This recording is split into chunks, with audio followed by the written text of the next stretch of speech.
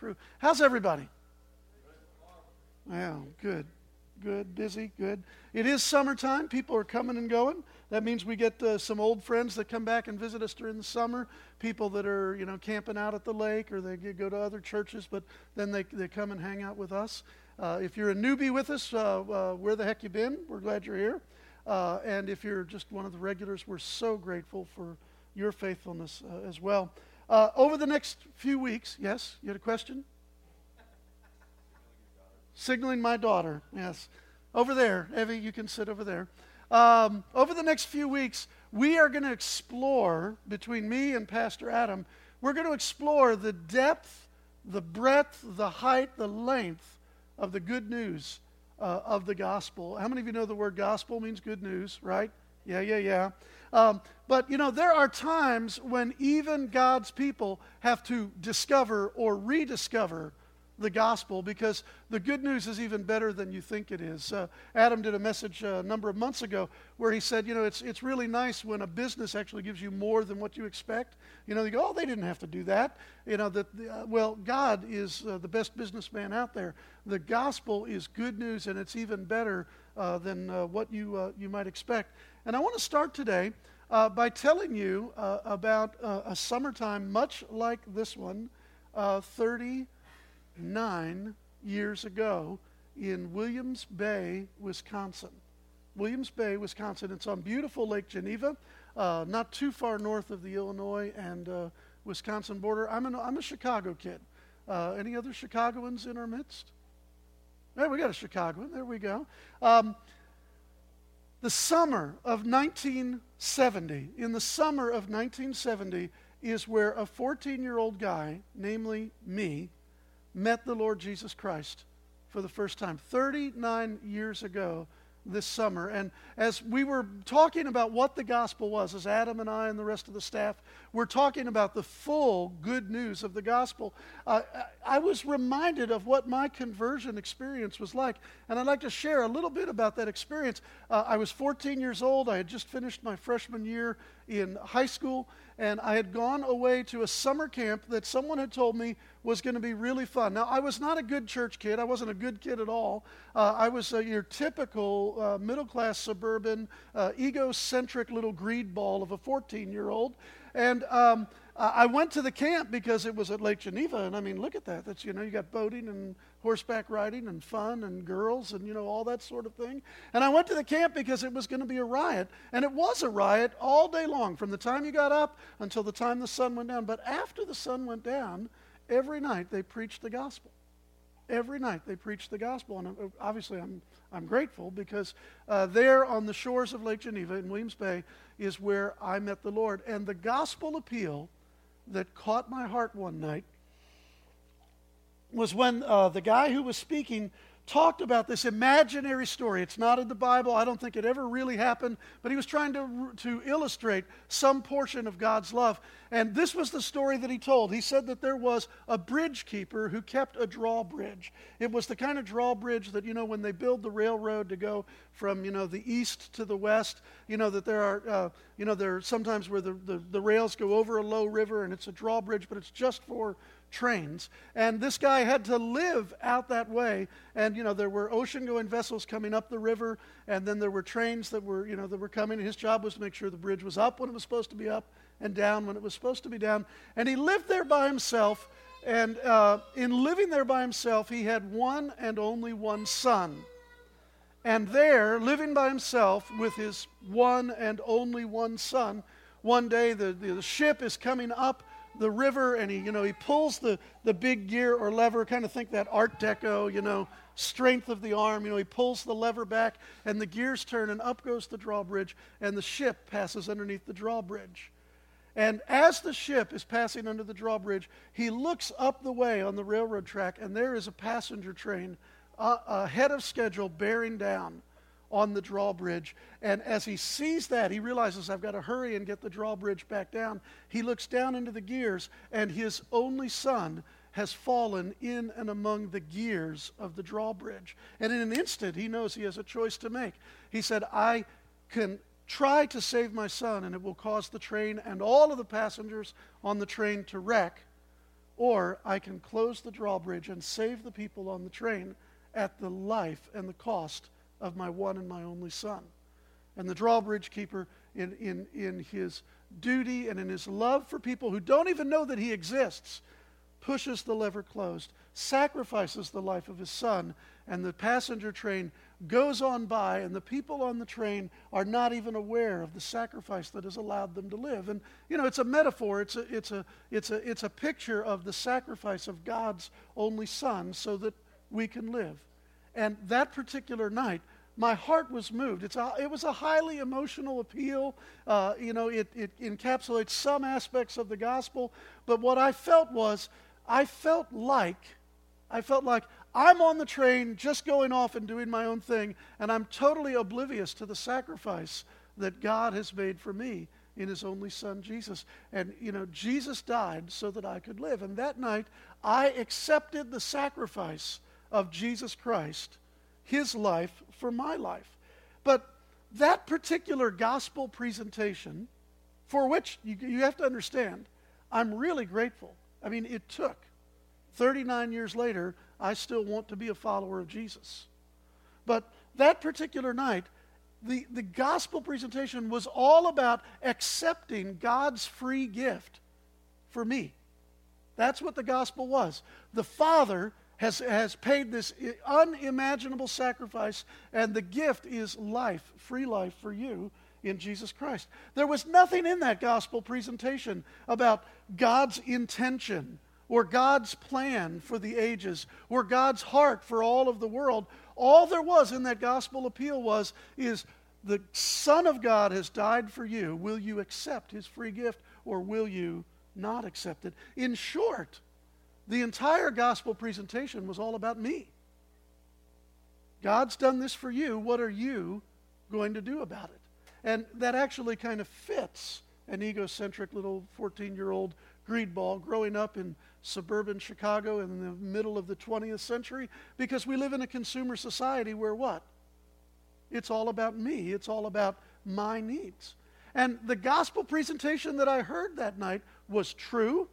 It was an accurate portrayal that God did sacrifice his only son so that I might live, but it was only this much of the gospel.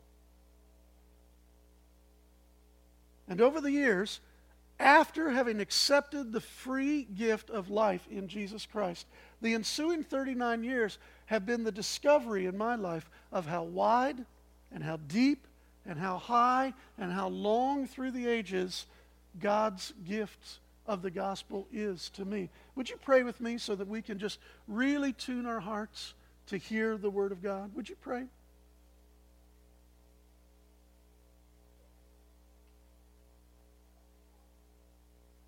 Lord, we thank you for this day. We thank you for the freedom to assemble and the freedom that's in you. We thank you that your goodness did sacrifice your only Son for us. But now, Father, I pray that you would add the Holy Spirit to my words, that you'd cause your Scripture to come alive. Lord, I ask that you would cause our hearts to rise up and to realize that all of our fountains are still in you after all these years. In your name we pray. Amen. Amen. Now today I want to share two texts. Both of them stand as significant texts, one in the New Testament and one in the Old Testament. These are texts that are huge in our understanding of all that God has done. How many of you know God's pretty smart? He's pretty big, pretty powerful, and he's been around a while, right? Well, these two texts at least are sign markers that point us in the direction of God's greatness, his goodness, his power, and his plan for all of humanity. And the first text is in Romans chapter 1, verses 16 and 17. Now, Romans is one of the letters that Paul wrote to various churches. He had never actually been to Rome at that time, but he was planning on visiting. And this is like, the magnum opus of the Apostle Paul, especially in our Western Enlightenment culture. Boy, I'll tell you, the smarty pants and the intellectual people, they just lap up Romans because it's the most theological of the letters. And how many of you remember back in high school, your high school English teacher said, if you write a paper, you got to have a thesis statement, right? Don't you like reliving high school English? Well, this is the thesis statement of all of the book of Romans. And a thesis statement is very simple. Paul, writing to this church that he hopes to visit later, says, I'm not ashamed of the gospel because it's the power of God for salvation for everyone who believes. First for the Jew and then for the Gentile, because in Paul's world, that's the division. You're either, the people of God, Israel, or you're not the people of God. For in the gospel, the righteousness of God is revealed, a righteousness that is by faith from first to last, just as it is written, the righteous will live by faith. This is the thesis statement for this incredible book. You click on this thesis statement and it explodes into 16 chapters, 11 chapters of theology, and then followed by chapter 12, verse 1, then application for what that theology means. And it'll blow your mind, and literally people have spent all of their lives studying just this one letter. And this is the core of it. And we encounter in this one word that is familiar, gospel, good news. We think of the gospel as I'm a sinner, Jesus died for my sins, he paid the price so I can go to heaven, and that's true, that's part of the gospel. But there's another word that is, it fits well in church, it blends in really well with the stained glass windows, but we don't really know so much what it means. That's the word righteous. And Paul is saying that in the good news of the gospel of the kingdom of God, the righteousness of God is revealed. And that's even the word apocalypse. That's the word like draw back the curtain. If you want to know what God is like and what true righteousness is, you'll find it in the gospel. Paul wants to draw back the curtain on who God is. But this word righteousness, we don't use it very much in everyday life, do we? There used to be the Cheetos kitty that ate Cheeto cheese puffs, and they said he was a righteous kitty. And I think Ferris Bueller was a righteous dude, if you remember Ferris Bueller's Day Off. But, it's not a word that you really hear very much in everyday society. It fits well in church, and we can talk about righteousness, and we can feel all Christian and the like. But what is the righteousness of God? Because it's the centerpiece of what God has to say. And I want to give you 3 views of the righteousness of God, because it's the heart of the gospel. And I want to go from this first view that's on the board now. I want to give you 3 views. The first one is not very familiar to us. The second one's slightly more familiar. And the third one I think you'll find is extremely familiar. And then we want to look at the Old Testament roots of all of this. And I got this from N.T. Wright, the Bishop of Durham. He's an Anglican prelate obviously in England. And the first view of the righteousness of God is that in the gospel, remember we're talking about what is the gospel for the next few weeks. In the good news of Jesus Christ, God is demonstrating his faithfulness to people like Abraham, Isaac, and Jacob. Do you think of the righteousness of God like that God is keeping his promises to other people? I mean, that night on the shores of Lake Geneva at Williams Bay, all I knew is that Jesus had died for my sins, and I didn't know who Abraham was, I didn't know Isaac, I didn't know Jacob, and the idea that in that moment that when a 14-year-old would turn to God, that somehow God was fulfilling a promise that he had made, oh my goodness, now we're talking 4,000 years previously to someone, that never occurred to me. And oddly enough, because we are all 14-year-old egocentric little greedballs, we don't think in terms of that the gospel is first and foremost an expression of God's faithfulness to a specific guy who lived 4,000 years ago. But this is what N.T. Wright is pointing us towards, that when the Holy Spirit inspired Paul to write these words, and he says, in the gospel, the righteousness of God is revealed, that the first thing that was on God's mind and on Paul's mind is that God is keeping at the time, a 2,000-year-old promise, and now, for me and for you, a 4,000-year-old promise. How many of you all have ever considered your conversion experience as God keeping his promise to one guy who lived 4,000 years ago? Have you ever thought of the gospel in those terms? I told you, he's big, he's powerful, he's got a great memory, he's been around a long time, and when God makes a promise, he keeps his promise. And so this is the least familiar of our understanding of God's righteousness. There's a second view of the righteousness of God that is a little bit more legal, and we might find ourselves a little bit more at home with that, and that is simply this, that in the court of God, we are found not guilty. And not even in the modern U.S. sense of not guilty, but in Paul's day, in the day in which the Holy Spirit inspired these words, this not guilty verdict is not, oh, dude, you dodged a bullet. This is, you were dragged into court, injustice was done to you, and the judge has come and he has set things straight. The low people are now on top. The high people that were oppressing the low people are put down on the bottom. It's not just not guilty like I get to walk out, get out of the court as a free man. It was that we're vindicated. Don't think of not guilty in the sense of, oh, well, we just got the verdict we wanted. Think of not guilty as that the true guilty party is brought to justice, that would be the devil, and that those who have been under the oppression and the thumb of the devil, those people who were on the low place are now brought to the top. This 14 or 15-year-old girl who found herself pregnant with the Son of God, when she prayed a prayer that we call the Magnificat in Luke's gospel, she understands this kind of not guilty. She says, the rich God has sent away empty, and the poor are filled with good things.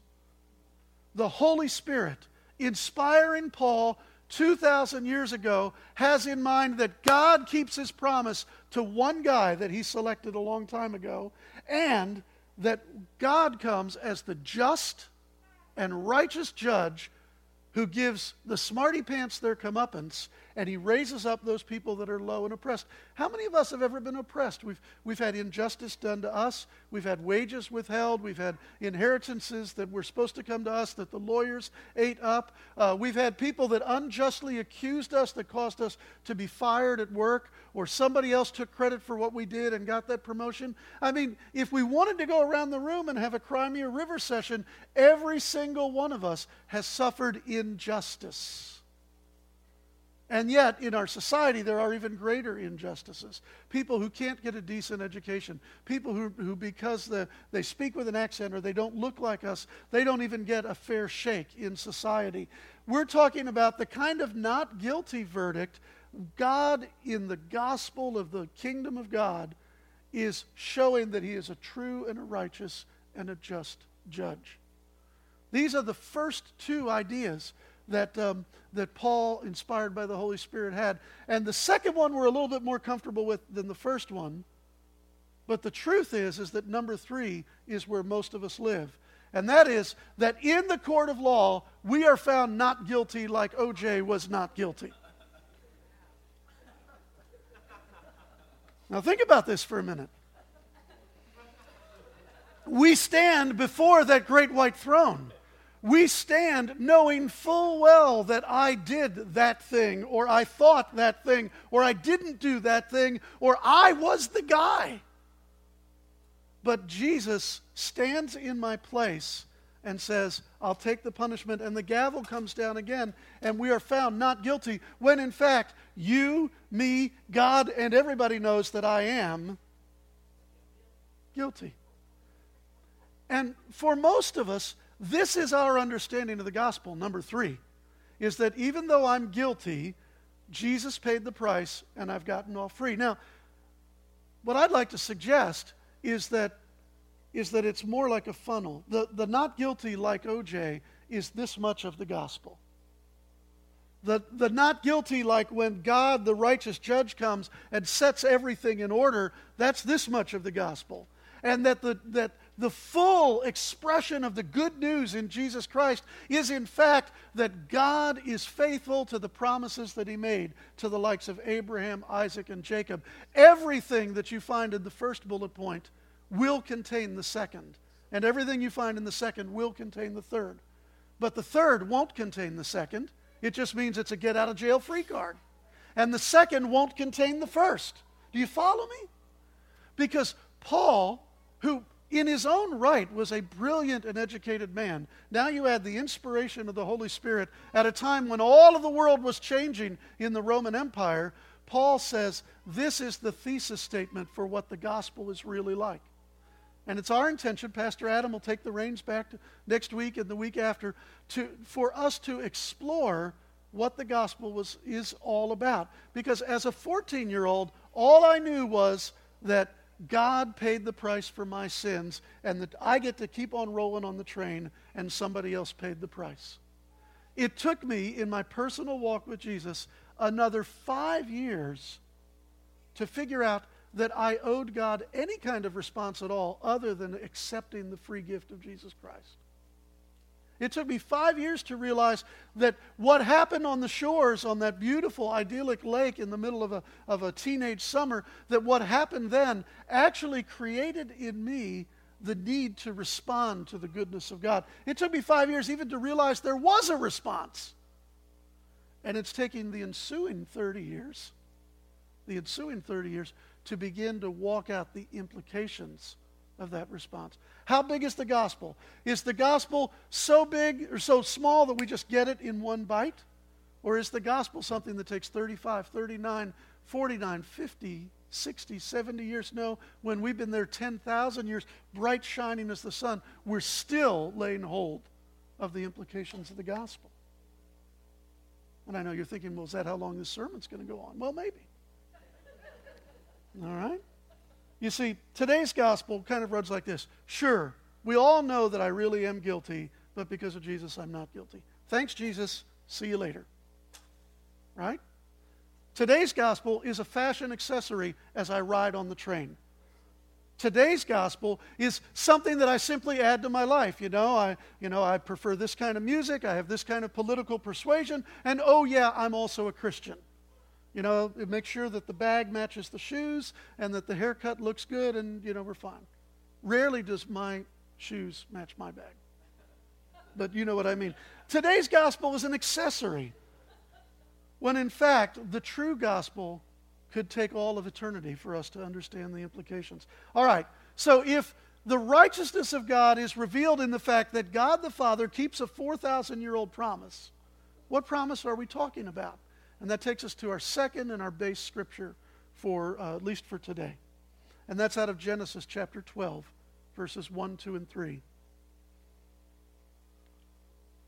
This is what I think the Holy Spirit had in mind. It's certainly what Paul had in mind as he's writing about the righteousness of God.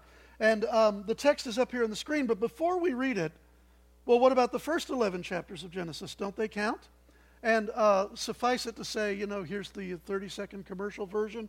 The first 11 chapters of Genesis is, how did we get into the mess we're in? And starting in chapter 12, it's how does God get us out of the mess we're in? And we're talking Genesis 12 all the way to Revelation chapter 59, or however many chapters there are. So from Genesis 12 through to the end of the book, it's God getting us out of the mess that we've put ourselves in.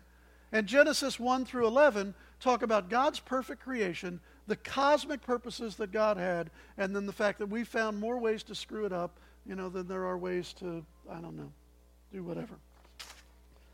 But Genesis chapter 12, mark it down. If you haven't marked Genesis 12, verses 1 through 3 in your Bible, you really should, because it's the beginning of God's answer to our trouble. Genesis chapter 12, verses 1 through 3. So the Lord says to this guy, some guy, Abram, leave your country, your people, and your father's household, and go to the land that I'll show you, and I will make you into a great nation, and I will bless you. I'll make your name great, so that you will be a blessing, and I will bless those who bless you. Whoever curses you, I will curse, and all peoples on earth will be blessed through you. This is where God's plan starts. There are hints about the gospel as far back as when God addresses Adam and Eve. Well, there's hints about the gospel even in the creation story as the land comes up and rises again on the third day. But those are metaphors. Those are pictures. There's God saying, through the seed of the woman, I'm going to crush the head of the serpent. But you want to know where the gospel begins to find feet, where God finally takes action for us. It's right here. And that is that one guy in an ancient time, God singles this guy out. And, the biblical scholars, they actually tell us that there was a migration that was going on. We've already talked about high school English class. What about World Civ when you were in high school? You remember the Fertile Crescent, Stretches from the, Mesopotamia, the land between two rivers, kind of goes up and then comes down through Israel and on down to Egypt, right?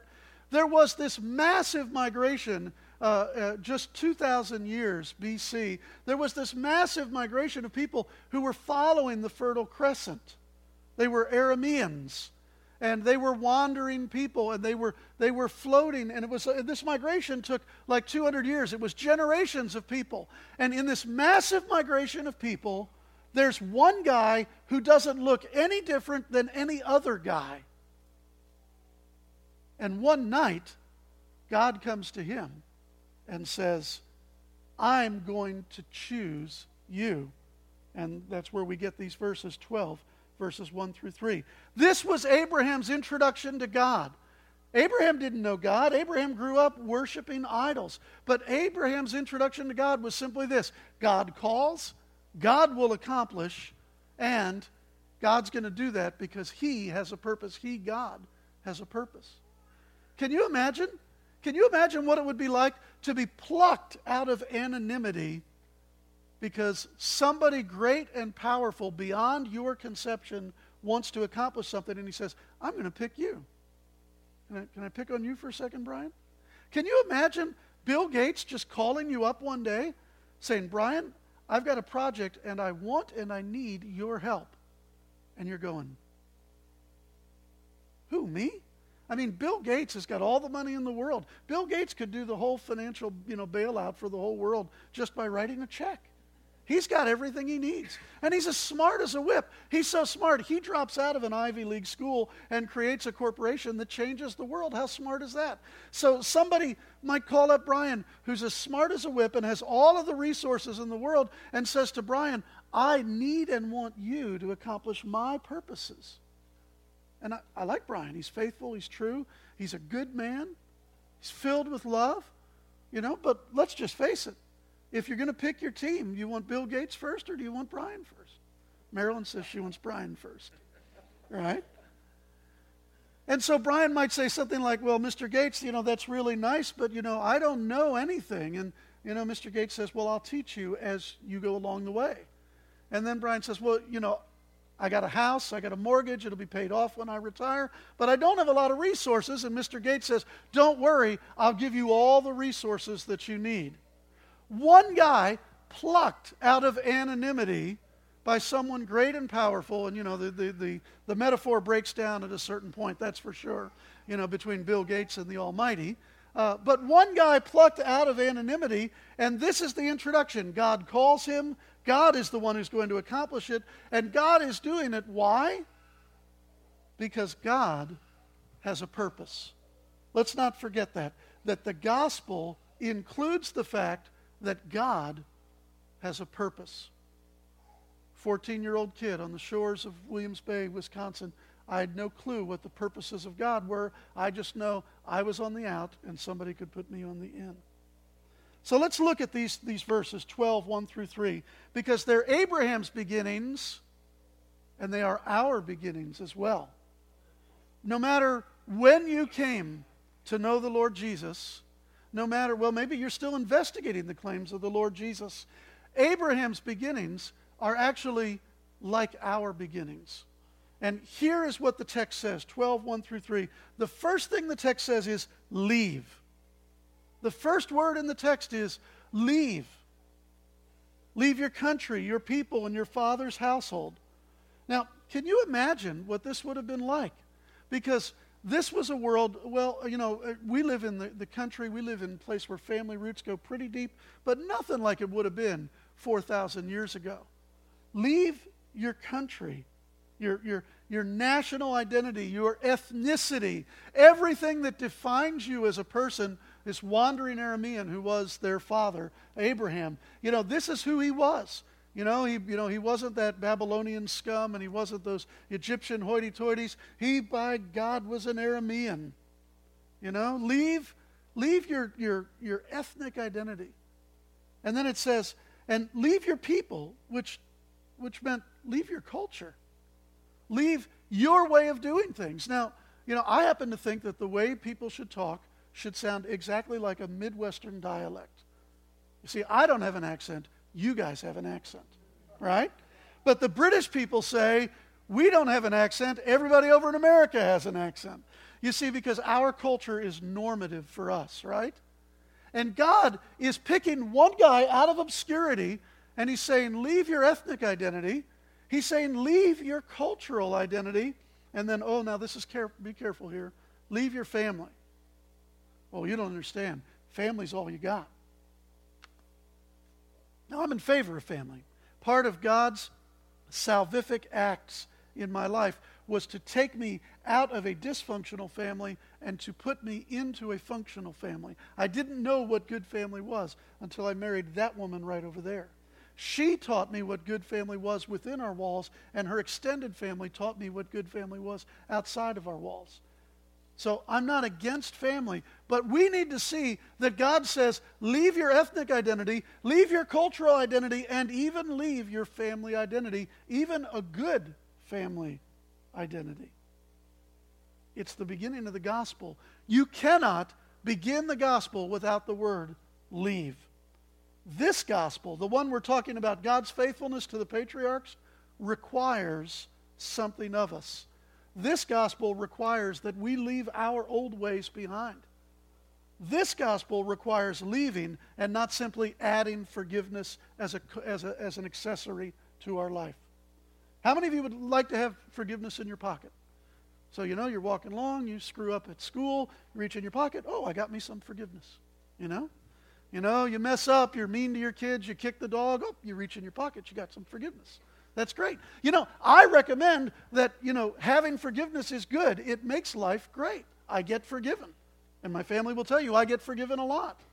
But I want you to understand that the gospel that is revealed in Romans chapter 1, verses 16 and 17, the gospel that is God keeping his promises to the patriarchs, requires something more than just having forgiveness in your pocket. It requires leaving. It requires forsaking everything for the one who called you, even the good things. Can we do that check just in our lives? Have I left all to follow Jesus? Can I really define my life as having sacrificed my view of my ethnicity, my culture, and my family? Have I left all to follow Jesus? I'm pleased to say, I've been associated with this church from the inception. I can look around the room and say, I know there are people that they followed Jesus at the cost of their family identity. I know there are people who have followed Jesus at the cost of career choices. They could have been this and they could have been that, but they've chosen to follow Jesus, and it's taken them another route. I know people that have laid hold of what Dietrich Bonhoeffer calls costly grace. It's grace because it cost him, and it's grace because it costs us. The beginning of this gospel, Genesis 12, verses 1 through 3, begins with leaving. And then it progresses on to the word go. Where am I going? Well, you just get started. How will I know when I get there? Well, I'll tell you. Go to the land I'll show you. You see, Abraham was already a part of a migration of people. His dad probably started way down in Ur of the Chaldees, which, would be almost modern-day Kuwait. His dad had already started along that migration. That this was generational. It was a couple of hundred years of a migration, and had gotten up to the top of the Fertile Crescent when his dad died. But they didn't know where they were going. And Abraham, when God called him, said, I'll show you the land. So, could you imagine that? You know, Disco's he's a businessman. He's got his own practice. He's got a wife, got 4 beautiful kids, right? Comes home one day and says, honey, pack up, we're leaving. Really? Where are we going? I don't know, we're just going. How will we know when we get there? God will tell me. Lori, how about that? How about that? You see, this gospel requires leaving our identity. This gospel requires going on our part. These are the 2 requirements that God had for Abraham. It says later on, Abraham did this stuff. It says later on, Abraham had no clue what it was about. He totally missed what, the comprehension. Understanding's overrated. Abraham didn't understand what was going on, but he did it. And then look at the third part, at what God will do. Look at what God will do. If you'll leave, if you'll go, I'll make you into a great nation. I'll bless you. I'll make your name great. You'll be a blessing. I'll bless those who bless you. I'll curse those who curse you. And all peoples of the earth will be blessed through you. You see, our job is the leaving. Our job is the going. Actually, God's job is the hard part. God's job is the hard part. Look at the things that God said he would do for Abraham. We know who Abraham was, right? We've heard of him, right? Presidents have been named after him. Abraham is a part of our Western culture, for sure. Can anybody name one of the world rulers that was like, the greatest power of the world 4,000 years ago? Who was the somebody 4,000 years ago? I'm sorry? Nebuchadnezzar was about 1,300 years after Abraham. But you're working on the history. That's good. And you're expecting me to give you like some name like Sargon the Magnificent or something like. I don't know who was the big deal then either. That's just my point. God said, I'll take this one, plucks this one out of obscurity. This one leaves, this one goes. God accomplishes his word. Who's the one we remember 4,000 years later? Mr. Great and all-powerful Oz who ruled, this much space? No. We remember Abraham. God performed what he said. He made Abraham into a great nation. He blessed Abraham. He made Abraham's name great. He blessed those who blessed Abraham, and he cursed those who cursed Abraham. And all of the peoples of the earth find their point of blessing and prosperity through the lineage of Abraham. We leave, we go. God is the one who gives greatness and protection. You see, the real supernatural work of the gospel is God's action, not ours. Let's define it this way. Religion is what we can do on our own. If I've got $50,000 in the bank and I can donate 10, then religion is what I can do on my own. If I'm unemployed and I've got no money but I got plenty of time, religion is what I can do on my own. I can come and I can help out. Religion is about what we are capable of. Relationship is partnering with God to see what he is capable of. What do you want, religion or relationship? Because that day, Genesis 12, verses 1 through 3, that time when Abraham was picked out of obscurity, what God was really offering was an ongoing relationship. And boy, you talk about ongoing. It was 25 years before the initial promises began to come true. And even after the initial promises began to come true, then God was still leading and shaping and causing Abraham to grow in his relationship with this new God named Yahweh, the I Am, Jehovah.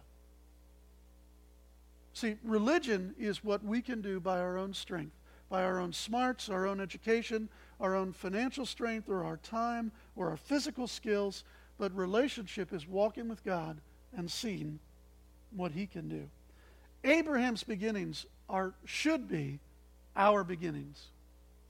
This is what the gospel is. This is what the gospel calls us to leave our ethnic identity, our cultural values, even our family identity, even if it's a good family, and to go when God tells us to go. He'll tell us when we get there. and then leaving the accomplishments to Him. Okay? And then I've left this last line for the next slide, God's purpose revealed, where God says in the end of verse 3, all the peoples on the earth will be blessed through you. Over the last 4,000 years, God has been mindful of this one promise that He made to Abraham. All the peoples of the earth will be blessed through you. You can look these up if you're in the habit of taking notes later. In Psalm 2, it says, ask of me, and I will give the nations as your inheritance, O Son of the King, Anointed One. Isaiah paints a picture in chapter 60 of all of the nations coming to God's people to learn God's ways. Wouldn't that be amazing if people wanted to come to the church to figure out how to do it right? Interestingly, we've had at least one picture of that just in recent years. When Hurricane Katrina hit and FEMA foundered and nobody could get aid in and there were trucks filled with fresh drinking water, but the paperwork wasn't in place, so they stayed out of the destruction zone. Who were the people who actually knew how to administer aid and mercy? It was the church. And the federal government, heck, bigger than the federal government, even Oprah came to people in the church and said, how did you organize? How was it that you were able to distribute goods? And the church, in that instance, the nations came to the church to learn how to administer mercy and grace and practical help in a time of trouble. Now, the problem with that example is that it's highly exceptional when it should be normative. Isaiah says in chapter 60, arise, shine, your light will come, and nations will come to your light. Yeah, I mean, God's got light and all of that, but Isaiah 60 is for us. It's not arise, shine, and reflect God's light. It's shine with the light that God's given you. Acts chapter 2, verse 39 is where the gospel is first preached, the gospel of the kingdom of God, after Jesus has been resurrected and ascended. And Peter says, the promise is for you, it's for your children, for your grandchildren, and all who are as many as is far off. That meant people who lived yonder and people who lived a long way off, long time off. And then, oh my goodness, in Revelation, people of every tribe, every tongue, every nation, 5 times in Revelation, it talks about the fact that the fulfillment of the gospel is for the nations. All the peoples of the earth will be blessed through you. Well, in the next few weeks, what I'd like us to consider is, what if we come again to rediscover the gospel? Maybe you weren't like me. Maybe you weren't an egocentric little 14-year-old who only wanted the get-out-of-jail-free card. Maybe you understood something of what it meant to be committed to the King and to the purposes of the King. Maybe your first commitment to Jesus was deeper and with a much better foundation. Maybe it didn't take you 5 years to get a clue as to what following Jesus was about. But what if, in our comfortable state, we begin to reconsider that gospel? What if our relationship with God was a part of His plan to set the world right? That's kind of cosmic, isn't it? That's like, Brian, need your help. I'll give you the resources. I'll give you the education you need. All I need is someone who's willing. This is a crazy way to run a railroad, but we messed it up in Genesis 1 through 11, and when God decided to set the world right, He picked one guy, Genesis chapter 12. And He's still doing that. God is setting the world right through human beings. Most notably, the human being called Jesus Christ of Nazareth. But He used human beings before Jesus, and He's using human beings after Jesus. What if our relationship with God was part of His plan to set the world right? I didn't have God's plan in mind at all when I met Jesus. What if God decides to use people to accomplish His purposes? Well, that's just crazy, because people are no darn good. You can't trust them. Can't trust them any further than you can throw them. They'll let you down, even the good ones, right? I mean, even the nice people let you down. It's true. But what if God wanted to use people to accomplish His purposes? He's used some crazy people. You understand, God has used insane people. One guy walked around the king's palace naked for 3 years because that was his message to the nation. That's a crazy person. One guy, in his quiet time one day, he's trying to hear from God and says, I think I'll go out and marry a prostitute. Because that was God's message to the people at the time. They start having children, the guy and the prostitute he marries, and he starts naming the kids with names like this. You're not my kid. She was a prostitute. Maybe the kid wasn't his kid. God uses crazy people. God uses no-account murderers who are trying to further their career by breathing out threats and violence against God's people. That was a crazy man named Paul. And God has used slave traders like John Newton, who ended up writing Amazing Grace. And God has even used egocentric little 14-year-old greed balls to accomplish his purpose. Let's connect the dots. God wants to use you to accomplish his purpose. Oh, but I'm not a preacher. I'm retired. Guess what? God wants to use you to accomplish his purpose. Moses was retired. He was 80. God wants to use you to accomplish his purpose. You don't understand. I've screwed up my life beyond repair. God says, great. That's a good starting point. I'll patch it back together, and I'll use you so that I get the glory. God couldn't possibly want to use me. I'm 14 and I'm an egocentric little greed ball. Well, yes, you are, but walk with God. He'll fix that too. What if each one of us saw our life in Christ as a response to his invitation to bless the world? What if we saw our response as the invitation to join God in blessing the whole world? And so, you work somewhere and you go, well, my work's really not very glorious. Pretty much I clean bathrooms and I clean up other people's rooms. Well, what if God wants to use you where you are to bless people? You don't understand my work. My work is I'm a lawyer, and no disrespect to the lawyers that are here, and so I've got to skate an awfully fine line around the truth. God says, that's great, because that's where I need someone to make a bold stand for the truth. You say, well, you don't understand. I'm in athletics, and my job is to rip the other guy's head off. Oh, good. Then you can pray for them after you rip their head off. Okay? What if we saw our life, wherever we are, student or teacher, retired or active, glorious or not so glorious, what if we saw our life as an invitation to bless the world? And finally, the real question that we're going to be looking at over the next few weeks is, what if our gospel has been too small all along? What if God's had way more in mind for us than we ever imagined?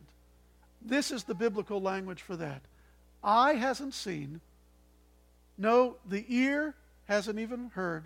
It hasn't even entered into the mind or the heart of man all that God has prepared for those who love him. And it doesn't matter. You can say, I'm retired, or I'm fixing to retire, or you can say, I'm not very educated. It doesn't matter. You haven't even begun to ask or think to ask of all that God wants to do through you to bless the world. And I'm delusional. I'm talking about us in this room. You can't imagine what God wants to do through you to bless the world. It's crazy. It's crazy. Well, we want to discover the gospel because the good news is more than we know. That's what we want to do. And part of that is to go back and to dig the wells that our ancestors dug. You see, because after Abraham came a guy named Isaac, and Isaac actually retraced his father's steps and went to the sources of the water and dug them all over again. You see, there's grace from God waiting for you to mine it back out.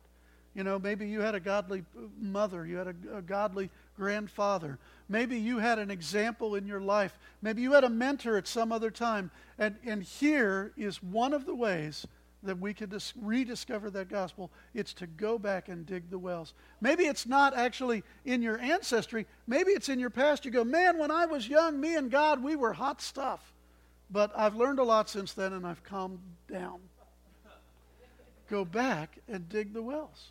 Oh, I used to stay up all night with God. Nothing was better. Go back and dig the well. You know, I used to dance around in my room and spin in circles until I was dizzy because God made me so happy. He hasn't changed. You know, I actually dared to believe when I was 28 that God would do great things through me. But then I got a life, I got reality, and I realized I'm just a loser. Or we could go back and we could dig the wells. That's what I think God is calling us to do. And Adam, do you want to do ministry time? Or okay, here's what I'd like to do for ministry time. If you're on the ministry team, come on up. But I want to give a moment for the Holy Spirit to remind you of where the wells are. Do you know the last song that we sang? All my fountains are in you, right? Hey, you know, in fact, Adam, could you just grab the guitar and just sing just that? Here, I get to boss the boss around.